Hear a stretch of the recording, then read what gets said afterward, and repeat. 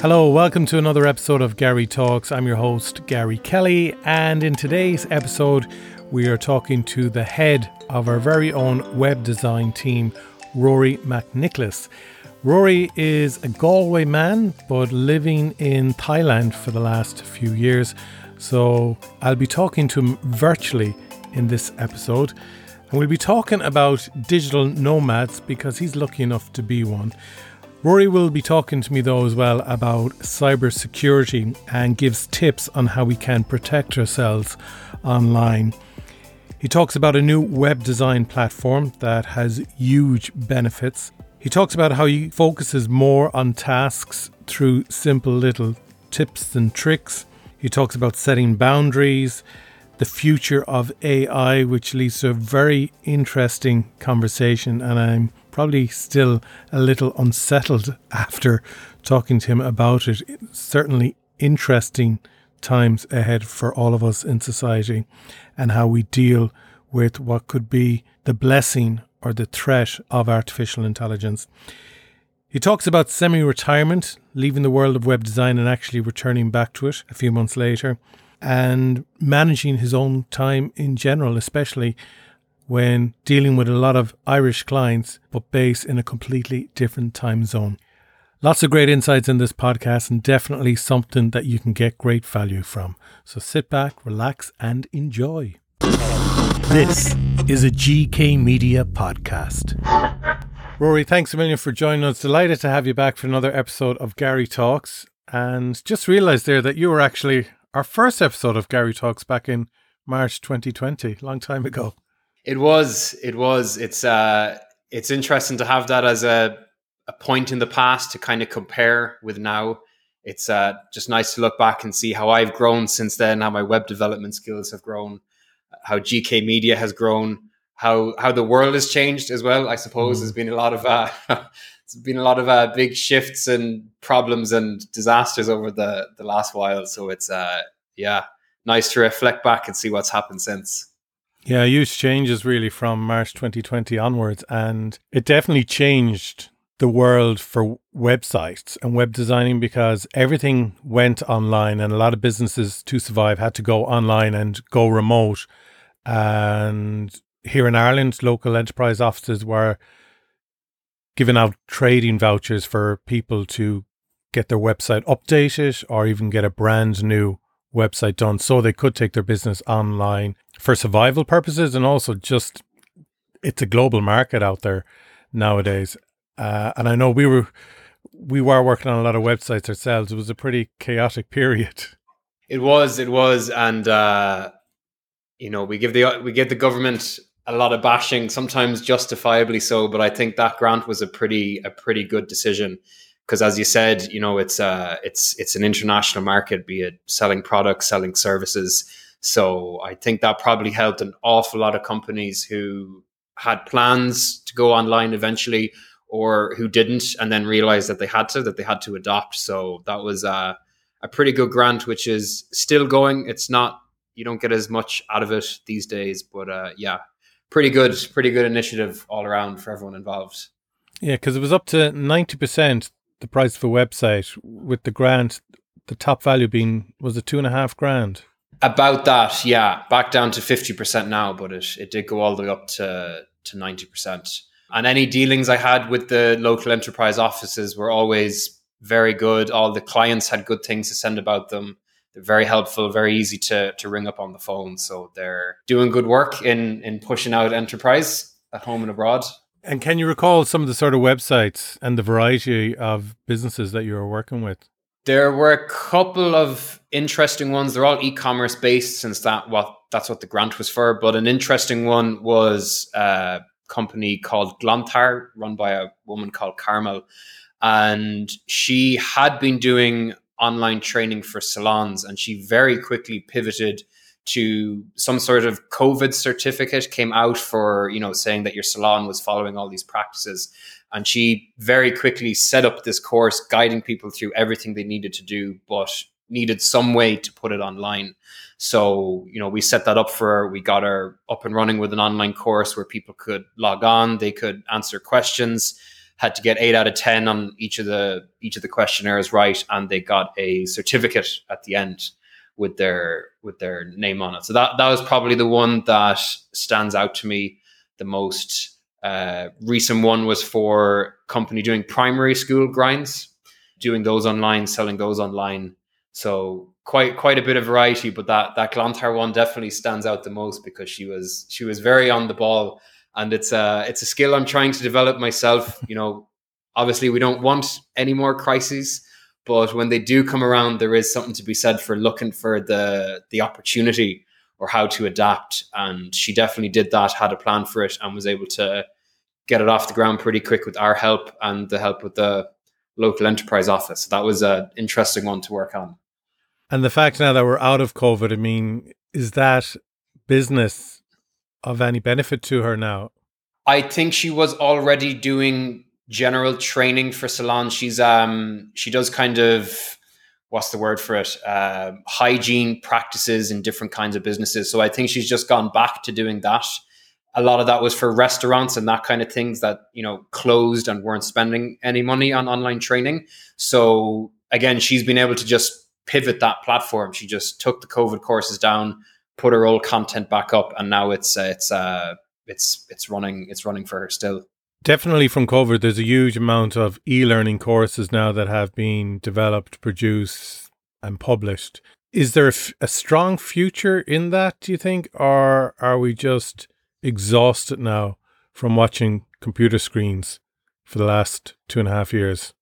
That's a good question. I'm always reminded of something that my dad said years before COVID. He said that a lot of industries have been changed by the internet. Some of them upturned outright. The music industry is an excellent example of something that just got, completely turned over and changed by the internet. And, there was no choice. You had to adopt if you were in the music industry. And he'd always say that the one place that hadn't happened was education. And that was kind of, I didn't realize it at the time, but that kind of foreshadowed what was to come. It's difficult to know. I think people are pretty split down the middle. A lot of people have really embraced working from home, learning online. A lot of people haven't. A lot of people still prefer going into the office, learning online or learning in person. I know for myself, when I was in Thailand, when COVID hit, that I was doing Thai lessons here. And I loved going into the class and learning them. And I'd read an article around about that time about Zoom fatigue. People were calling it, how it was taking more brain power to go on to Zoom calls. And I didn't really identify with that until the classes went online to Zoom. And gosh, I was already doing 2 to 3 hours of Zoom calls a day for work. And the classes were 2 hours long. And I stopped going to the lessons. I just decided I couldn't hack another 2 hours sitting in front of a camera. Yeah. And, as good as the internet is, sometimes your connection just dips or your laptop restarts. So I think it'll be pretty situational. I think there'll be pros and cons to it. My sister is doing a education degree, a teaching degree in Dublin, and really wanted to stay at home in Galway with our family. And there's an online option for that. I think there's some in-person stuff, but I think that's probably the way it's going to go, is that you offer both, see which works the best, and at least have the option of doing it online if it suits you better. Yeah, because even now we're live streaming a lot of conferences for multinationals and universities around Ireland, and there is that demand from the end viewer, the consumer of the content, where they want the option of either attending the event in person or watching it online. And you can understand why that's an important variety of options for people to have, especially if they have a young family or it's a 4-hour round trip journey. But you were mentioning Thailand there. So you're one of the lucky ones, in my opinion, because you're what we would call a digital nomad. So you design websites for our clients. You're from Galway, but you're based most of the time in Thailand. I am, and lucky is definitely the word I'd use in two big senses. One is just the time that I was born into. If I was my father, if I was born in the same time as him, it wasn't an option. The internet didn't exist when he was a young lad. So I got lucky in that sense. And then the other one was that when the internet did come out, my dad was on top of it. So he told me about, I think IOL was the name of the company, Ireland Online, and these guys were coming around to the house telling him about this thing called the internet. And he didn't buy anything off them. They weren't even selling access at that stage. They would do things on the internet for you. And he had to think about it. He was a guitar teacher, and he said, I want you to get me these 100 songs. I want the guitar chords from them. So these guys went back to their office, one of the few places in the country to have internet at the time. And they came back to him. He paid them, I don't know how much, it wasn't a whole lot. And he got this list of 100 songs with all the chords, all the lyrics. And that was when it kind of clicked for him that this is going to be a very big thing. So he got very involved then with computers and the internet in general, and taught me an awful lot about it. He's probably the biggest mentor I've had in life. And as a result, I was playing around with web design around the age of 11. There was a free piece of software on Mac computers called iWeb, and nothing crazy. Did a small website for the local scout group, things like that. But as a result, when I got into college, I was in a position where I was earning some cash from websites. So I did a year in NUIG in business information systems and left the course at the start of second year. Not because I'm any sort of genius like Steve Jobs and Bill Gates and those guys that leave college in advance before finishing the course, but rather just because I'd been doing it for years, and I knew that I enjoyed it. And a mate of mine, Oliver, had gone out there already, and he was, I'd be sitting in a lecture getting messages from him telling me, oh, it's great out here. The weather's great. Everything's cheap. You have more freedom, all of this, yada, yada. And the desire to go was just eating away at me for months and months and months, and eventually made the leap, but wouldn't have been able to do it without working online, without freelancing. So yeah, a lot of things lined up that gave me the ability to do that, and gave it a go and liked it. Some people don't. Some people come out here, they realize how much they miss home, they go back, and it has given me a greater appreciation of home, of Galway. But I have a slightly more higher appreciation for Chiang Mai is the name of the city I'm in out here. And same is true working with clients. I've built websites for companies in Ireland, the UK, Abu Dhabi, America, Canada, a whole load of places. So yeah, a lot of luck involved, but definitely something that I enjoy doing and intend to keep doing far into the future. What's a great benefit is right now it's nearly 10 a.m. here in Ireland. So what time is it there for you? It is 4:45 p.m. So for me, what I think is a huge benefit for you is you're working away for hours before the majority of people, aka your Irish clients, wake up and start saying, oh, can you do this? Can you add that? Can you take this out? And so on.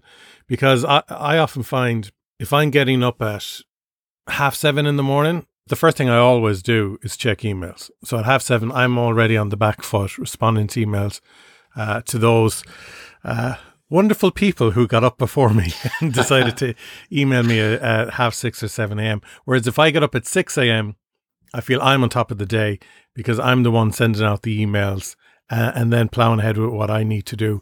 But because you're up while everyone else is sleeping and you're working away, you've no disruptions going on during the majority of your working day. So it actually allows you to get way more stuff done, doesn't it? It does. It is quite a big benefit. There's some disadvantages if a client wants to do a call at 3 p.m., which is, 9 or 10 p.m. here, depending on the time difference. You have to tell them to move it to the morning time. But it is a big benefit because communication in work is something that you have to do. But if you don't do it carefully, it can end up just destroying your focus. There was a study done recently that says every time you context switch or task switch, it takes something like 20 minutes for your brain to fully switch back to the other task. And it doesn't feel like that. We feel like we can switch back and forward without any detriment to our focus. But unfortunately, that's not the case. So something I did do in Ireland was I had a very handy Google Chrome extension.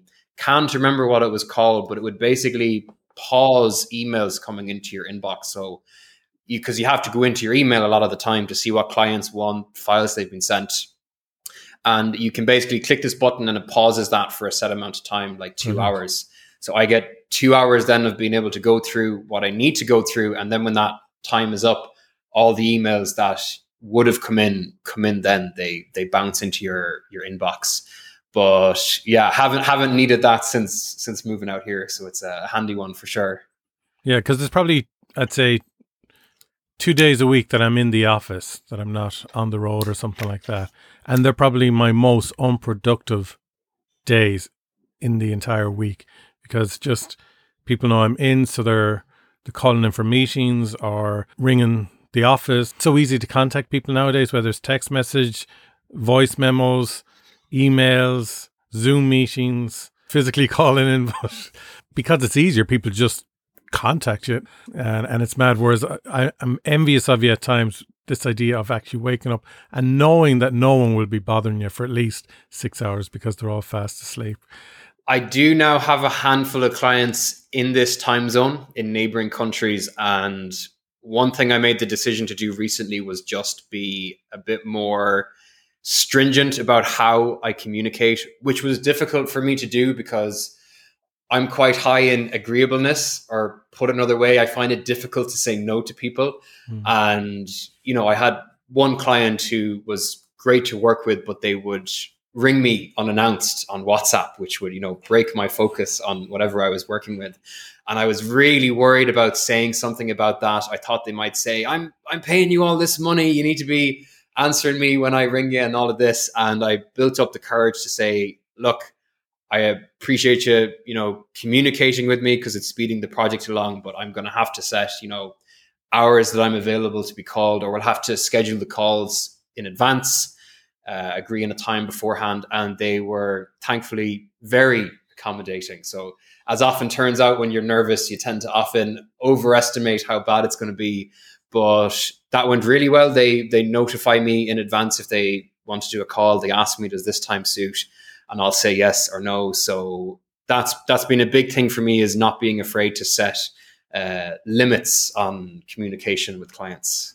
Yeah, because I think during COVID, because everywhere was closed and there wasn't really anything going on, everyone was reachable and contactable, and even enjoyed getting that email or that phone call and having a connection with the outside world. Whereas the norm, unfortunately, has returned. The norm that we probably would never come back again, in the sense of, we've learned so much from COVID now, and I'm not doing such a thing like that ever again. But I think most people have returned to the same old bad habits. But there's still that aftertaste from COVID, in the sense of people are still expecting to reach people like they did so easily during COVID. You were talking about your dad there, and what a great influence he was on you, and how he's probably one of your greatest mentors. What I think is really cool now is your dad is working with you. He is. He's still teaching the guitar, but as I mentioned, he's always had an interest in web design and Photoshop and InDesign. He's a drone that he takes out flying and things like that. So it's great. It's something I really enjoy teaching people in general, and education in general. I get a couple of messages on LinkedIn every month from guys my age that are looking to get into web design. And he just kept, bumping into people that were looking to get web work done, and that didn't always have the budget to pay what I charge, because, as my skills have grown, my fee has increased. So it's been great to be able to train him up and pass that work over to him. So yeah, it's been a very pleasant feeling being able to give back. I'll never reach the stage where I teach him as much as he's taught me, but it's good to at least put a little bit of a dent in the discrepancy there in the knowledge exchanged. The last time we were talking was about the benefits of WordPress compared to other platforms out there. And again, it's hard to believe, but it is only a few years ago that people thought a website on Wix was a great idea. We were talking about the benefits of WordPress, the variety of plugins you could use, how good it was with SEOs, and that Google liked it as a website, and so on. But there's a new platform you've discovered, and it's got huge benefits, especially when you compare it to WordPress, which was one of the kind of pinnacle platforms at the time. Talk to us about Webflow. I will do. So WordPress originally started off as blogging software, and a big reason it's become as popular as it has now is over time, this massive, massive library of themes and plugins developed over time. Plugins essentially being software that you can easily add in that, adds e-commerce functionality, that adds booking calendars. And it's essentially this massive, massive Lego kit where you can build this tower of Lego or plugins without the whole thing collapsing. That's what WordPress does very well. But the downside is that every one of those plugins that you add in is going to slow the site down somewhat. And it's going to be another potential way the site can be attacked or hacked. So WordPress sometimes gets a bad rap for being insecure, but WordPress itself is highly secure. Very difficult to do anything malicious with it. The problem is that despite the best interests of the people that make these plugins, they sometimes have security vulnerabilities. So when we were talking about Glontar there, for example, that online training for COVID, there was one plugin for €100 that turned that into an e-learning platform. And that one went fine. That one didn't cause any issues, but every so often a vulnerability gets discovered in a plugin. And sometimes you catch it in time. There's kind of two types of hackers in the world. You've white hat hackers who operate within the bounds of the law. They're the companies that you pay to come in and audit it, and they'll find the problems, but not, do anything malicious with them. And then the black hat hackers are the people operating outside the law. The people, for example, that hacked the HSE, I think it was a year ago, are black hat hackers. And a lot of the time, the white hat hackers find the vulnerabilities and they make the developers aware. The developers fix it. There's no problem. But it's when the black hat hackers find them first that you're in trouble and that your site can get hacked. And it could get crashed. It could get breached. And, that's always been a severe issue, but with GDPR now, that's something that a lot of businesses really can't afford to have happen. And the reality is there's a market for this stuff, for finding vulnerabilities in plugins and selling them. And us law-abiding citizens don't tend to see that. We don't know that this is going on, but there is quite a lucrative market out there for people to do these kind of illegal activities, which is why it ends up happening. So to segue into Webflow give you one platform where you can build your website, design it, add a CMS, add a membership area for selling content and subscriptions, adding e-commerce. And because it's all under their business, their umbrella, and because they've gotten very extensive security audits done, they're essentially unhackable websites. And part of the reason they do that is, or part of how they do that is, your Webflow website is what's called a static website, where there's essentially no moving parts. It's the HTML code that sets out, here's your text, here's your images, here's your paragraphs. It's the CSS that makes that look nice. And then there's something called JavaScript for making buttons jump up and down, make images slide in from the left and right. And none of that is hackable, essentially. But your WordPress website uses a lot of code. It uses a lot of moving parts. So when I go onto a WordPress website and I go onto a blog post, WordPress has to say, right, which blog post is this? I have to go to the database. I have to pull out that blog post. I have to display it on the page. And all those moving parts make it slower and a little easier to hack. And, I don't want to knock WordPress too much. I built the start of my career off it for 5 years. But the thing that was starting to annoy me is it was necessary to have these maintenance packages for WordPress and to offer them to clients and let them decide if they want to take it or not. But that was starting to irk me, because I realized if you're selling a maintenance package, that's essentially saying this thing that I built you is not going to last forever. It's not going to be without its problems. And it would be in the benefit of your business for you to pay me €50 or €100 every month to go onto this thing and to, update it and keep it secure. And Webflow is a little bit more expensive than WordPress. You're talking maybe 20, 30 euro a month compared to, you might be able to host a WordPress website for €5 a month. But by the time you're paying for a maintenance package, by the time you're paying for all those plugins, which you also have to pay a license for every year to get the updates, etc., it does work out a lot cheaper. So it's been great. It's really kind of reinvigorated my interest in web design and made it a lot more enjoyable with a lot less headaches for both me and the clients. And in terms of SEO then, is there more benefits with Webflow, or is it the same as WordPress? There is. So Webflow sites are faster and the code is cleaner. It can accomplish the same thing as WordPress with less lines of code. That's something that Google likes and will give you, a higher SEO rank for. It also has all the SEO built in. So with WordPress, you have to add in a plugin, and that's going to do a limited amount before the plugin wants you to update to their €99 a year subscription. And it's also going to be another plugin that slows down the site and is a potential way for it to get hacked.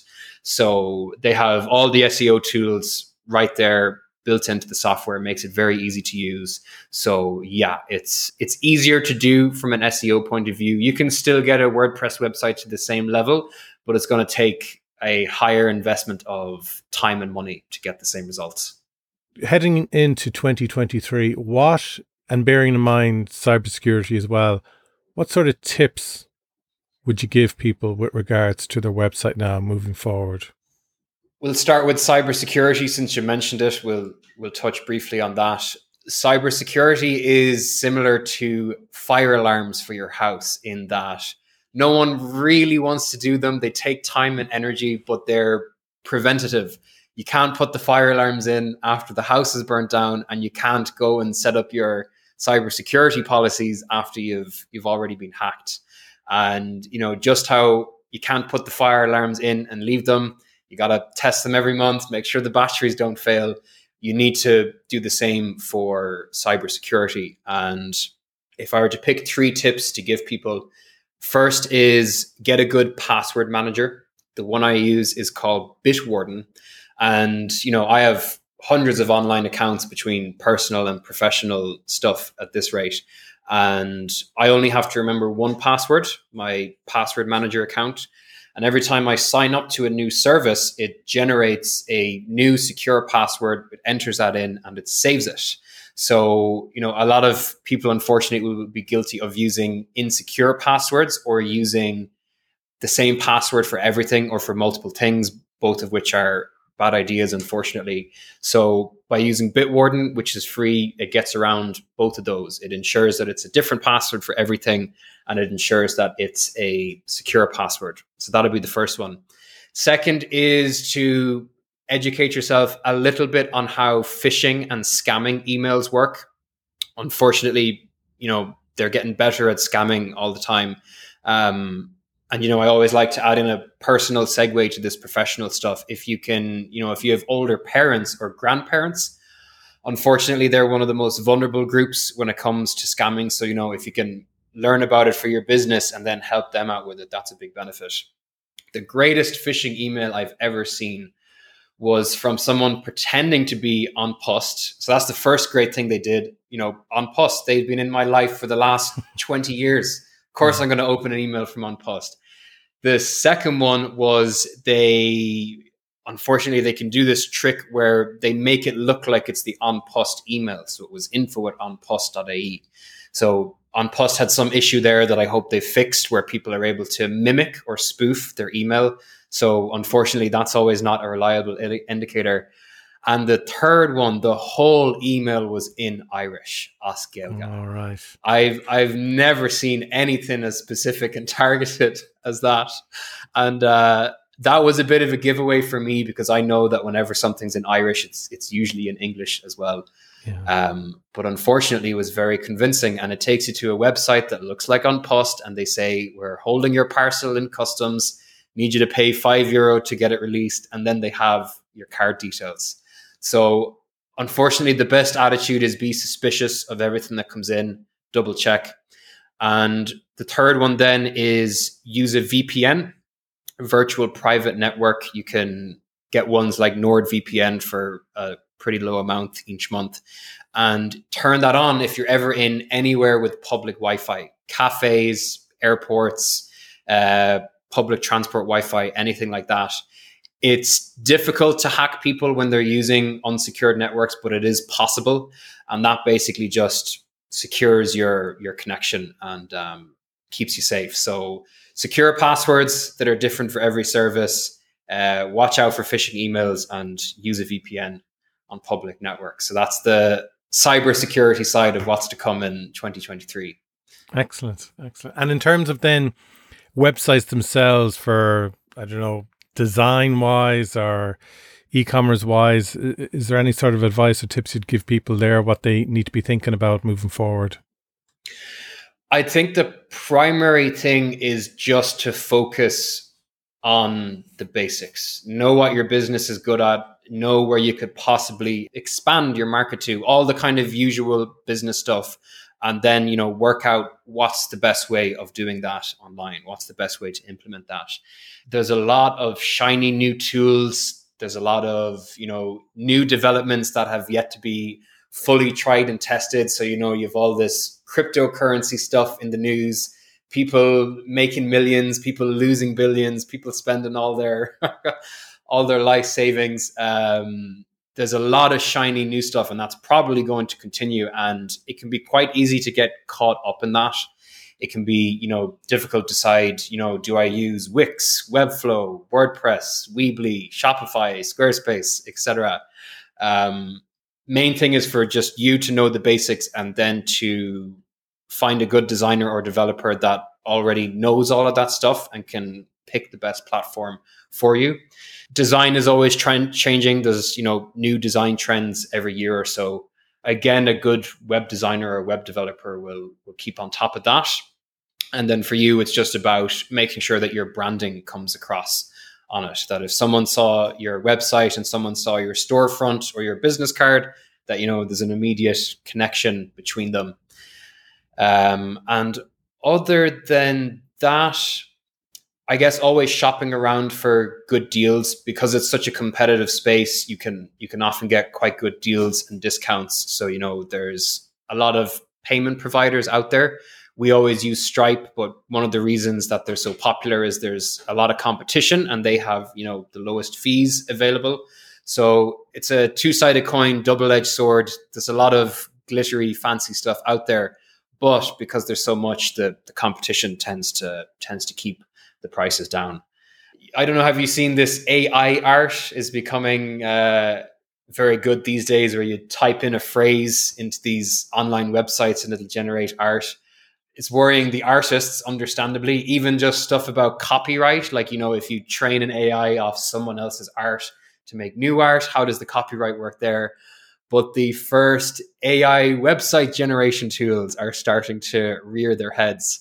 So it has a lot of people from all sorts of industries wondering, how long is it going to be until AI starts to replace them? And it'll be a while before they get to websites yet.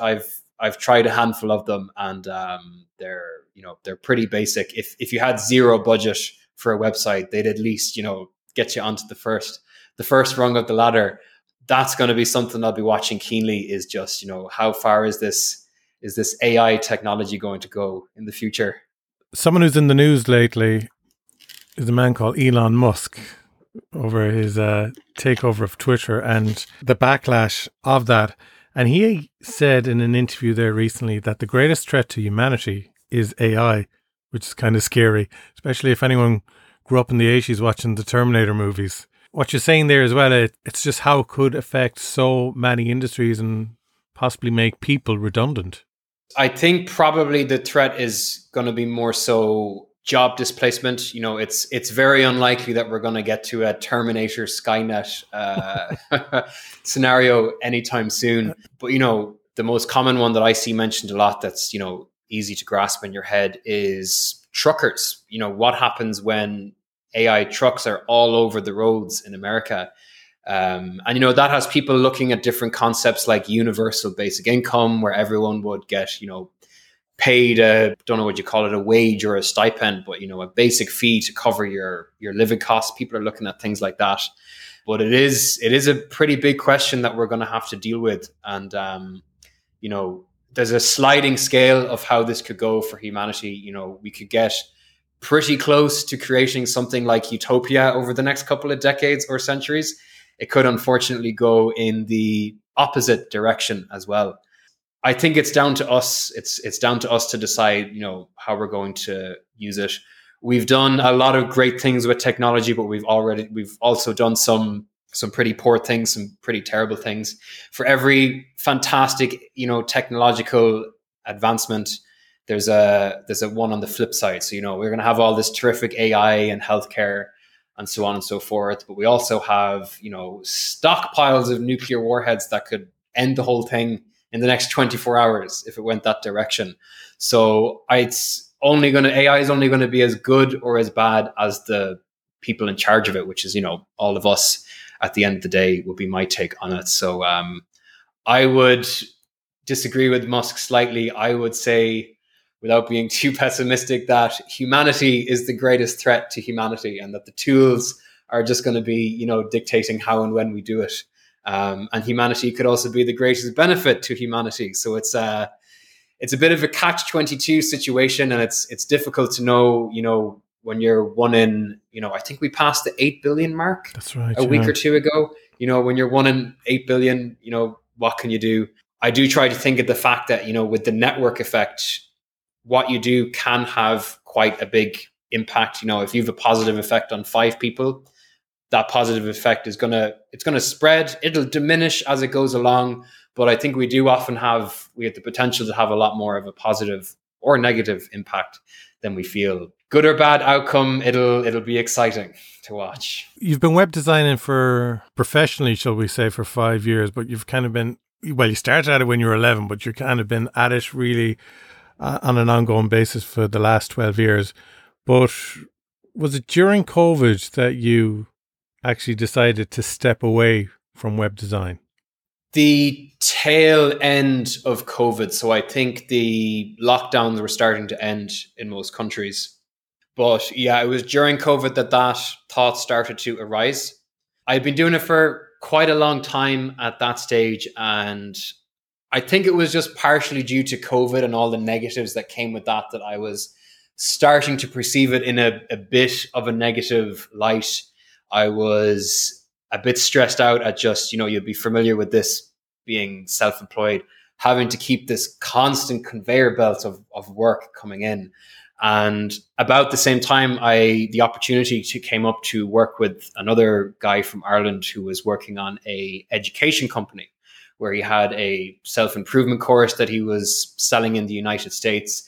And we got on well together, and I made a plan to jump ship with him. So I phased myself out of web design for a period of 3 months, and then was working with him full-time for 4 months. And for a couple of reasons, that didn't work out, and I decided to step away from that. And when that happened, I only really had one option left, which was to go back to web design. And it turned out that I had missed it. I'd missed it quite a lot. And what I realized I had been missing was the motivation and the dedication to improve how I was doing it, to improve the processes, to, instead of just saying, oh, it's a pity that it comes with this stress and these problems, that actually this is something that I really enjoy doing, practically all aspects of it. And I set out then to improve the process. So I was lucky to get a good payout from that endeavor when I left it. So that gave me a couple of months of runway. And that was actually when I first started using Webflow, because I, was going back into WordPress for the first time in 7 months and starting to build a new site, and just thought, this is part of the problem. It's not something that I want to be using anymore, and went on to the Webflow website. I'd heard about it before. And the tagline on their website was, your website should be a marketing asset, not a technical problem. And that immediately sold me, because I had 5 years under my belt of WordPress being a technical problem. And yeah, it turned out, even though it didn't work out, it turned out to be a fantastic opportunity to come back with a new set of eyes, the time to work on the business instead of in the business for a couple of months, and to remold it into something that I prefer doing.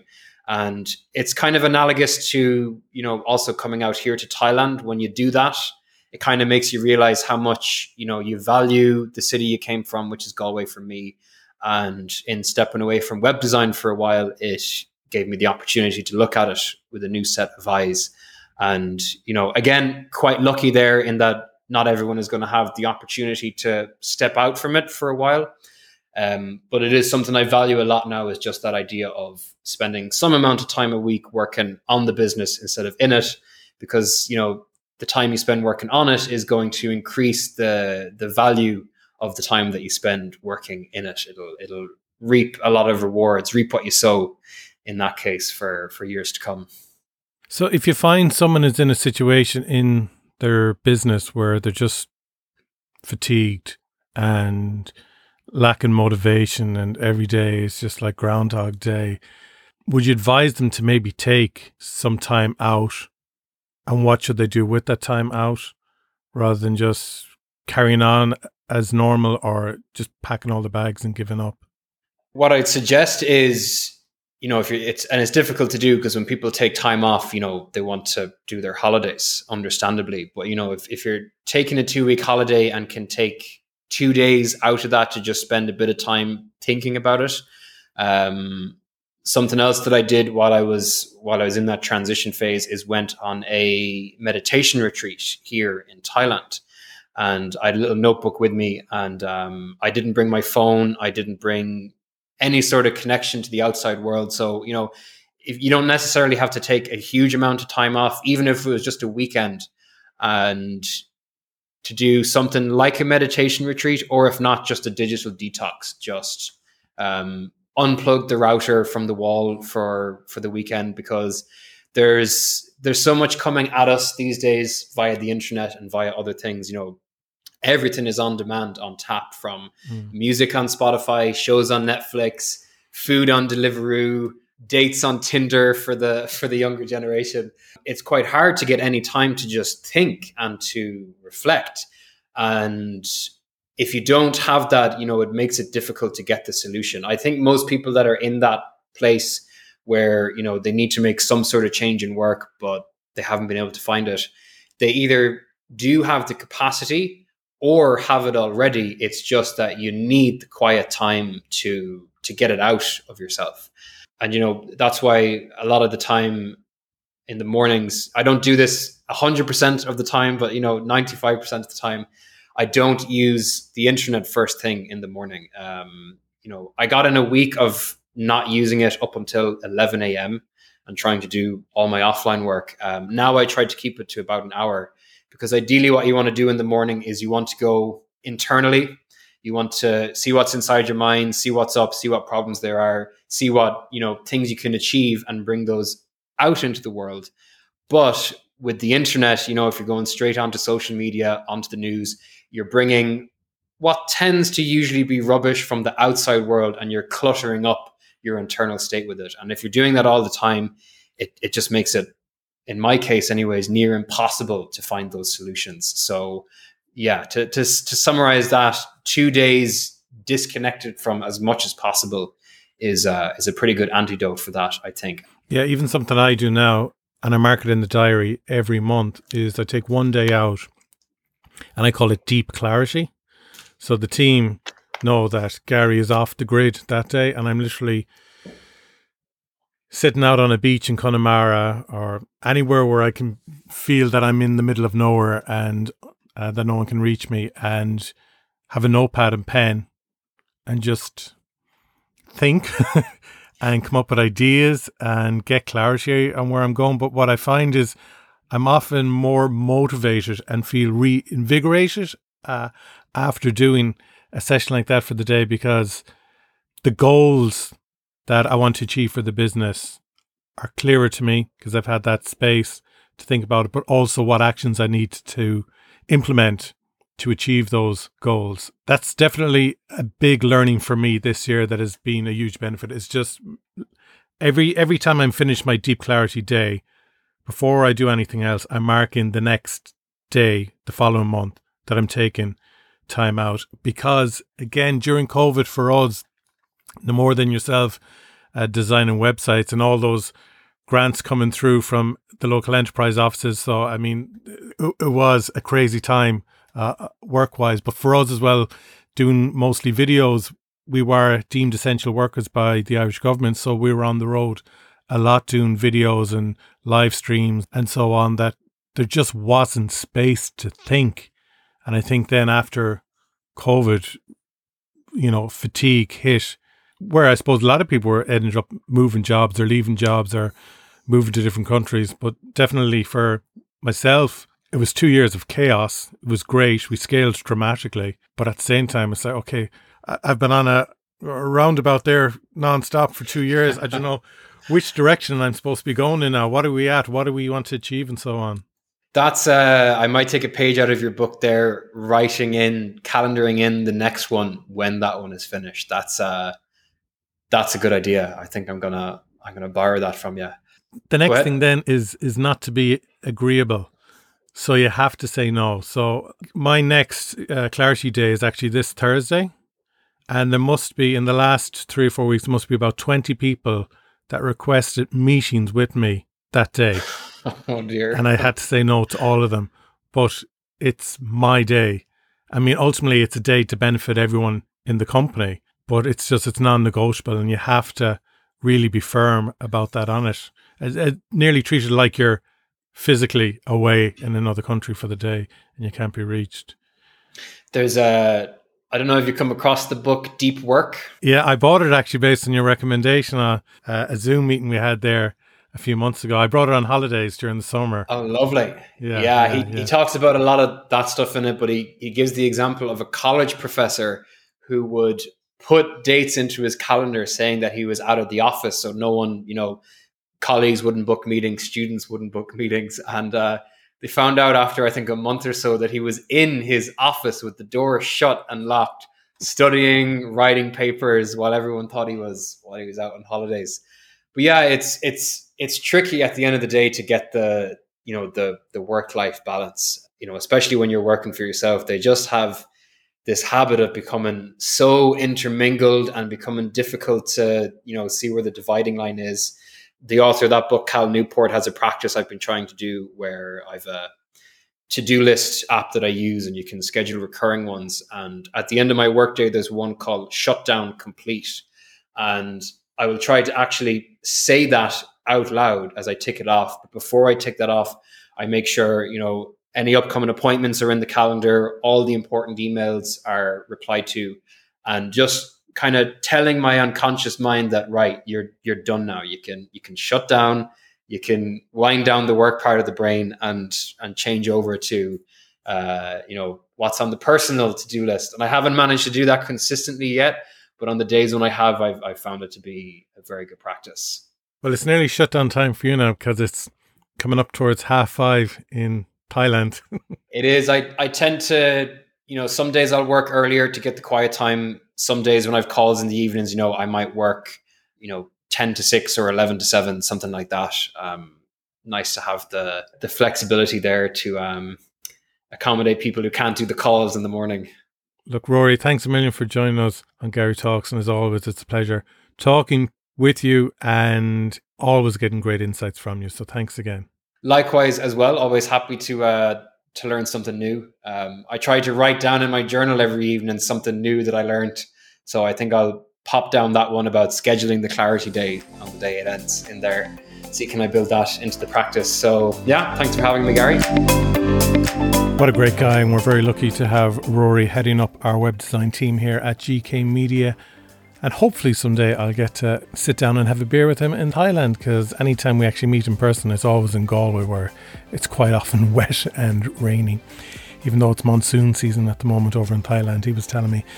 But thank you for listening to this episode. And as always, I encourage you to reach out if you have any questions that you want to ask me about marketing or business or video production, podcasting, web design or whatever, just get in touch with me via social media. You can reach out on TikTok, LinkedIn, or Instagram. And if there's any topics you would like us to cover on the show as well, please do get in touch. But thank you to everyone who has been so supportive of the show since we restarted it there a few months ago, and the feedback has been really, really good. Quite a few people got in touch with me there during the week as well, just to say that they're getting something out of every episode, that they're bringing into their own life experiences, and that's what I hope people get from tuning in to Gary Talks every week. So I'll be back again for an episode of Business Bites where I'll be looking for finding meaning in what we do. And I think it's very topical at the moment with what is going on in the world of business over the past few months. So thank you again for listening. Make sure you give us a nice positive review on the podcast platform you're listening to. Tell your friends, tell your colleagues about the podcast, please, and have a fantastic week.